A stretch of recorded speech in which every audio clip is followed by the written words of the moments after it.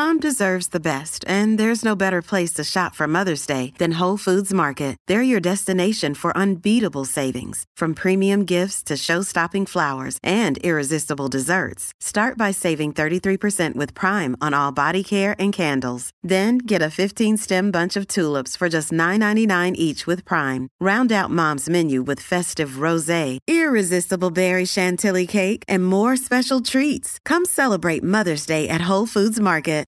My guest now on the program is the voice of a lot of sporting events around the country. He's been doing it for 23 years, and today decided that he would retire from being an event MC, an event commentator.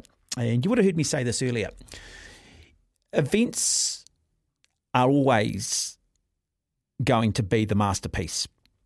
But like any good masterpiece, to enhance them, you need to put them in good light, you need to put them in the right frame. And that is the job of a good commentator and a good MC. Alan Reeves is amongst the very best in the game. He's done running events, triathlon events, swimming events, you name it, you name a sport, he's probably been involved, whether it be at an elite level, at a community level, at a school level. You might not necessarily know his name, but you've probably heard his voice, particularly if you've done some of the big marathons, not just in the Auckland region, not just in the North Island region, but nationally as well. So I thought it only appropriate that we recognise and honour Alan tonight by bringing him onto the program. Alan Reeves, good evening, welcome. Hi, Mark. How are you? Very well, thank you. You'll be familiar with a lot of songs. You've always got a wonderful playlist that you manage to get out at most sporting events. Songs with names in them. Do you have a favourite? Ring of Fire. Johnny Cash. Johnny Cash, there you go. Okay. Yep. Ring of Fire, Johnny Cash. Now, Alan, 23 years in the game, you decided enough is enough. What made you come to that decision? I think I wanted to sort of get out of it when, I'd made my mark, and I didn't want to start going down the other side of the hill. And I've also involved in Auckland singles. And also, as you know, DJing. I DJ'd your wedding with Heidi. And so I thought, can't do everything. Cut out the sporting events and focus on the other two. Now, Alan, you come from a school teaching background, and then about 23 years ago, you decided that you might want to sort of pick a microphone up, and you started doing a small event, and this business sort of blossomed. What made you sort of switch career paths and decided that sports and being an MC and being a commentator was a preferred career than perhaps school teaching? Well, what I did when I was school teaching at Tuakau College, I started the Pukekohe to Tuakau road race, which became a national event. So that gave me a taste of putting events on. And then that was in the 70s. Through the 80s, I started organising triathlon events. In fact, Cameron Brown was one of the first competitors out at Maraetai. So some of those events were very, very large. Splash, Flash and Dash I had, Stride, Ride and Glide at Ardmore Airport. So I got my taste of putting on events. Of course, no traffic management, just a couple of people holding a flag on the corner of the road. So that gave me the taste. And then I got into a business, once I resigned from teaching, I got into a business in Pukekohe, selling fertiliser to market gardeners. And then I sold that. And from 2000, I thought, what am I going to do now? Let's combine the DJing and the music with sporting events. So started buying all the sports equipment, and it just grew from there. Yeah, Alan, and when you look back over the 23 years, how many different sports do you think you've sort of commentated or MC'd? I would say probably a dozen, because it wasn't just the sporting, but it was also all the involvement with the schools. So you take Barradine, you do the swimming, you do their parades, you do Epsom athletics, Glendowie, all of the, then you start doing college sports, and that leads you into a whole range of different sports. So a large selection of sports. And do you have a preferred sport, a sport that you enjoy, say perhaps more than others, or a particular event that you really look forward to, where it's not even about the money? It's like, I just want to be involved in this because it's so cool.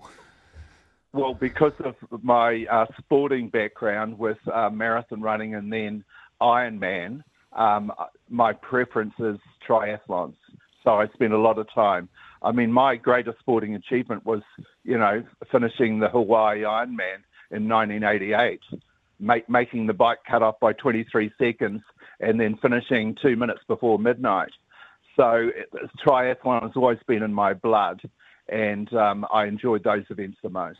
Yeah, Hawaii Ironman 1988, one of the few that's been there and done it, Alan. That would have been won by what, Dave Scott in 88, was it?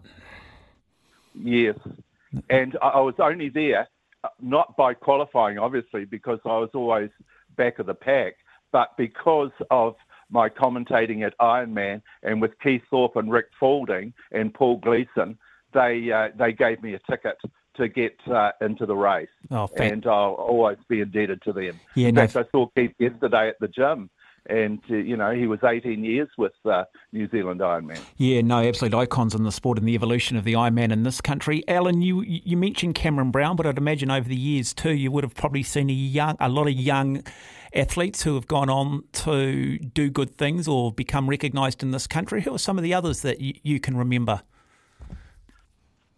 Well, in the early, not too long ago, of course, Hayden Wild was coming up through the ranks. The St Kitts boys always, Dylan McCulloch and Sam Ward, even though Sam Ward, got a bad deal at the not going to the Olympics. But seeing all those young ones, because you do the school events, and then 20 years later they're still going in the sport. I did see a lot of people up and comers. And what about outside of triathlon? Because you have a bit of an involvement in swimming. You do a lot of swimming events as well, and so you've been lucky to see the likes of Lewis Clarebird up close and personal. Yes, absolutely. Yeah, Lewis has succeeded very, very well. Just a whole number of my own. In my own family, Liv Peebles, Wendy Petrie's daughter is doing well. It's great to see them coming through the ranks, and the amount of time that they have to spend in that water. It's incredible, isn't it? Really? Yeah. The commitment they make. Yeah. Alan, how would you define the role of a good event MC? I mean, particularly when you're standing there on the finish line, you've got athletes finishing.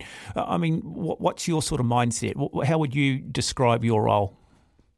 Well, first of all, I think it comes down to preparation.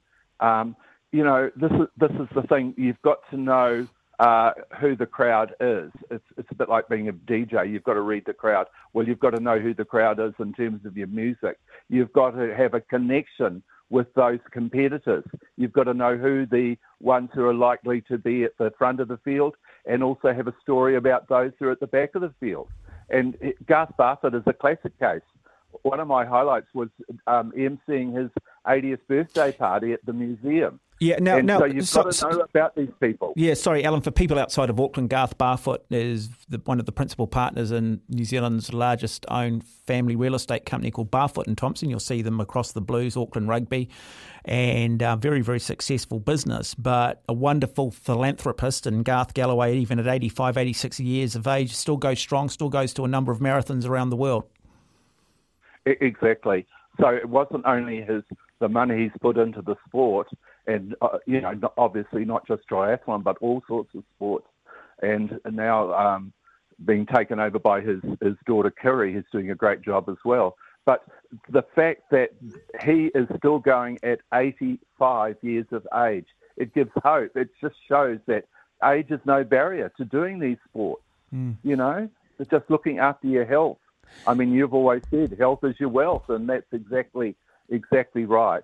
So, knowing your competitors, knowing your sport, being confident, interviewing at the end, it's that they are, I think, the key qualities of a good commentator. Yeah. Now, Alan, people will be familiar that have ever done the Round Taupo Challenge, because that's one of the events that you do, and you're very lucky one year to work alongside one of New Zealand's greatest ever cyclists, and the great Greg Henderson. Yes, exactly. Yeah, that was a highlight. One of my highlights was actually emceeing the prize giving, where they had 10,000 people, because they always the Lake Taupo Cycle Challenge always had amazing prizes. really good. I mean, even giving away a car, a few years. So that's been a real highlight. And the event directors and your stuff you've worked with, the likes of Frank Clark, who was a professional triathlete in his days, has been very good in keeping the sport alive here in Auckland. I'd imagine you've worked with some pretty good operators, and I'd imagine too, we don't need to name names, maybe some event organisers perhaps not quite as good. And again, they can present different challenges. Yeah, exactly. It's funny you should mention Frank Clark from First Tier, because he has set the benchmark. Why he hasn't organised a national event or been asked to do that, but he is absolutely meticulous. And I remember at the Mount Maunganui half marathon, he actually called me over. He said, "Reezy, what socks are you wearing?" And I wasn't wearing the sponsor's socks. And he said, "Look, would you mind just going and changing them?" So, I mean, that is the attention to detail that guy put in. And the crew that he has around him, so they're there the day before setting everything up, and then as soon as the prize giving's over, they're all dismantling. And they do it for a few T-shirts and some food. It's just an incredible business model that other race directors should follow. Yeah. Now, Alan, you've worked also too on the Weet-Bix Kiwi Kids Triathlon, which is incredibly popular. It's almost an iconic event. There's not too many kids in New Zealand who haven't done that as part of their youth. But they're an organisation too who, let's say, have some religious connections, and so at times you've had to be a little bit careful in terms of the type of music that you do play, but also as an MC and playing music, I'd imagine too, you've got to get a pretty quick read on the room, the type of athlete that you've got, the demographic, and then play a music that probably fits that demographic. Exactly, yes. They were very, very fussy about the music you played. Nothing explicit at all, obviously. And, setting up until after, sunset, that was another one. So you had to set up, when it was sort of dark. And are they the Mormon Church, Alan?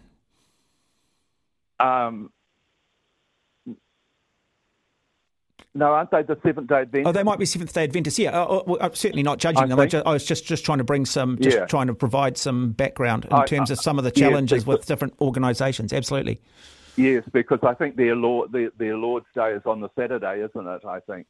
So you had to be careful, but I remember travelling down to Christchurch and setting all the gear up there, and it was blustery and really blowing a gale, and one of the speakers fell over and hit a girl on the head. Fortunately, she wasn't too badly injured, but boy, from then on, they were really, if it was blowing at all, we needed to put all the speakers on the ground, and fair enough too. Yeah. I really stuffed up badly then. Oh, I know, but that's life, isn't it? I mean, no genuine intent.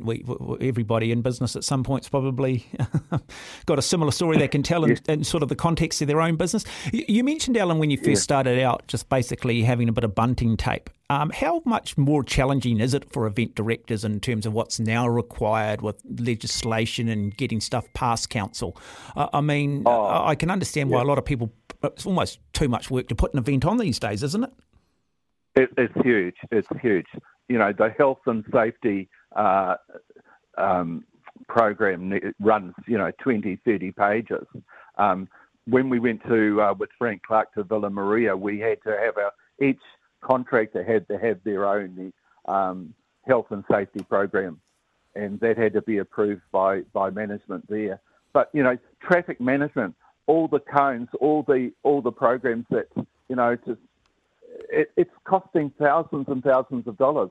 And I feel sorry for the race directors, because we need them to make a profit to stay in business.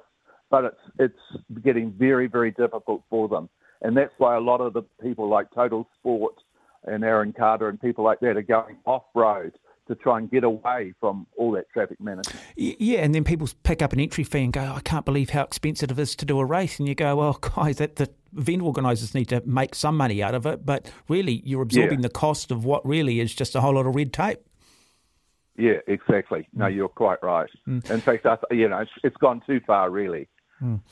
Well, Alan, all of best with your future endeavours. It's an absolute privilege and pleasure. I'm getting to know you over the years and sometimes standing alongside of you. Sometimes you welcome me home. And we sort of live in similar worlds. Just before we do let you go, just tell us a little bit about the singles that you do, because you do sort of do a bit of matchmaking through some of the events that you do run. Yeah, well, unfortunately, relationships break up. So when I line up to DJ a wedding, I know I've got one this Saturday. I know that half of them are going to probably not last. And so I come in with Auckland singles if they're over 40 and their relations have broken up. Not everyone wants to date on the internet. Some people want to meet people face to face.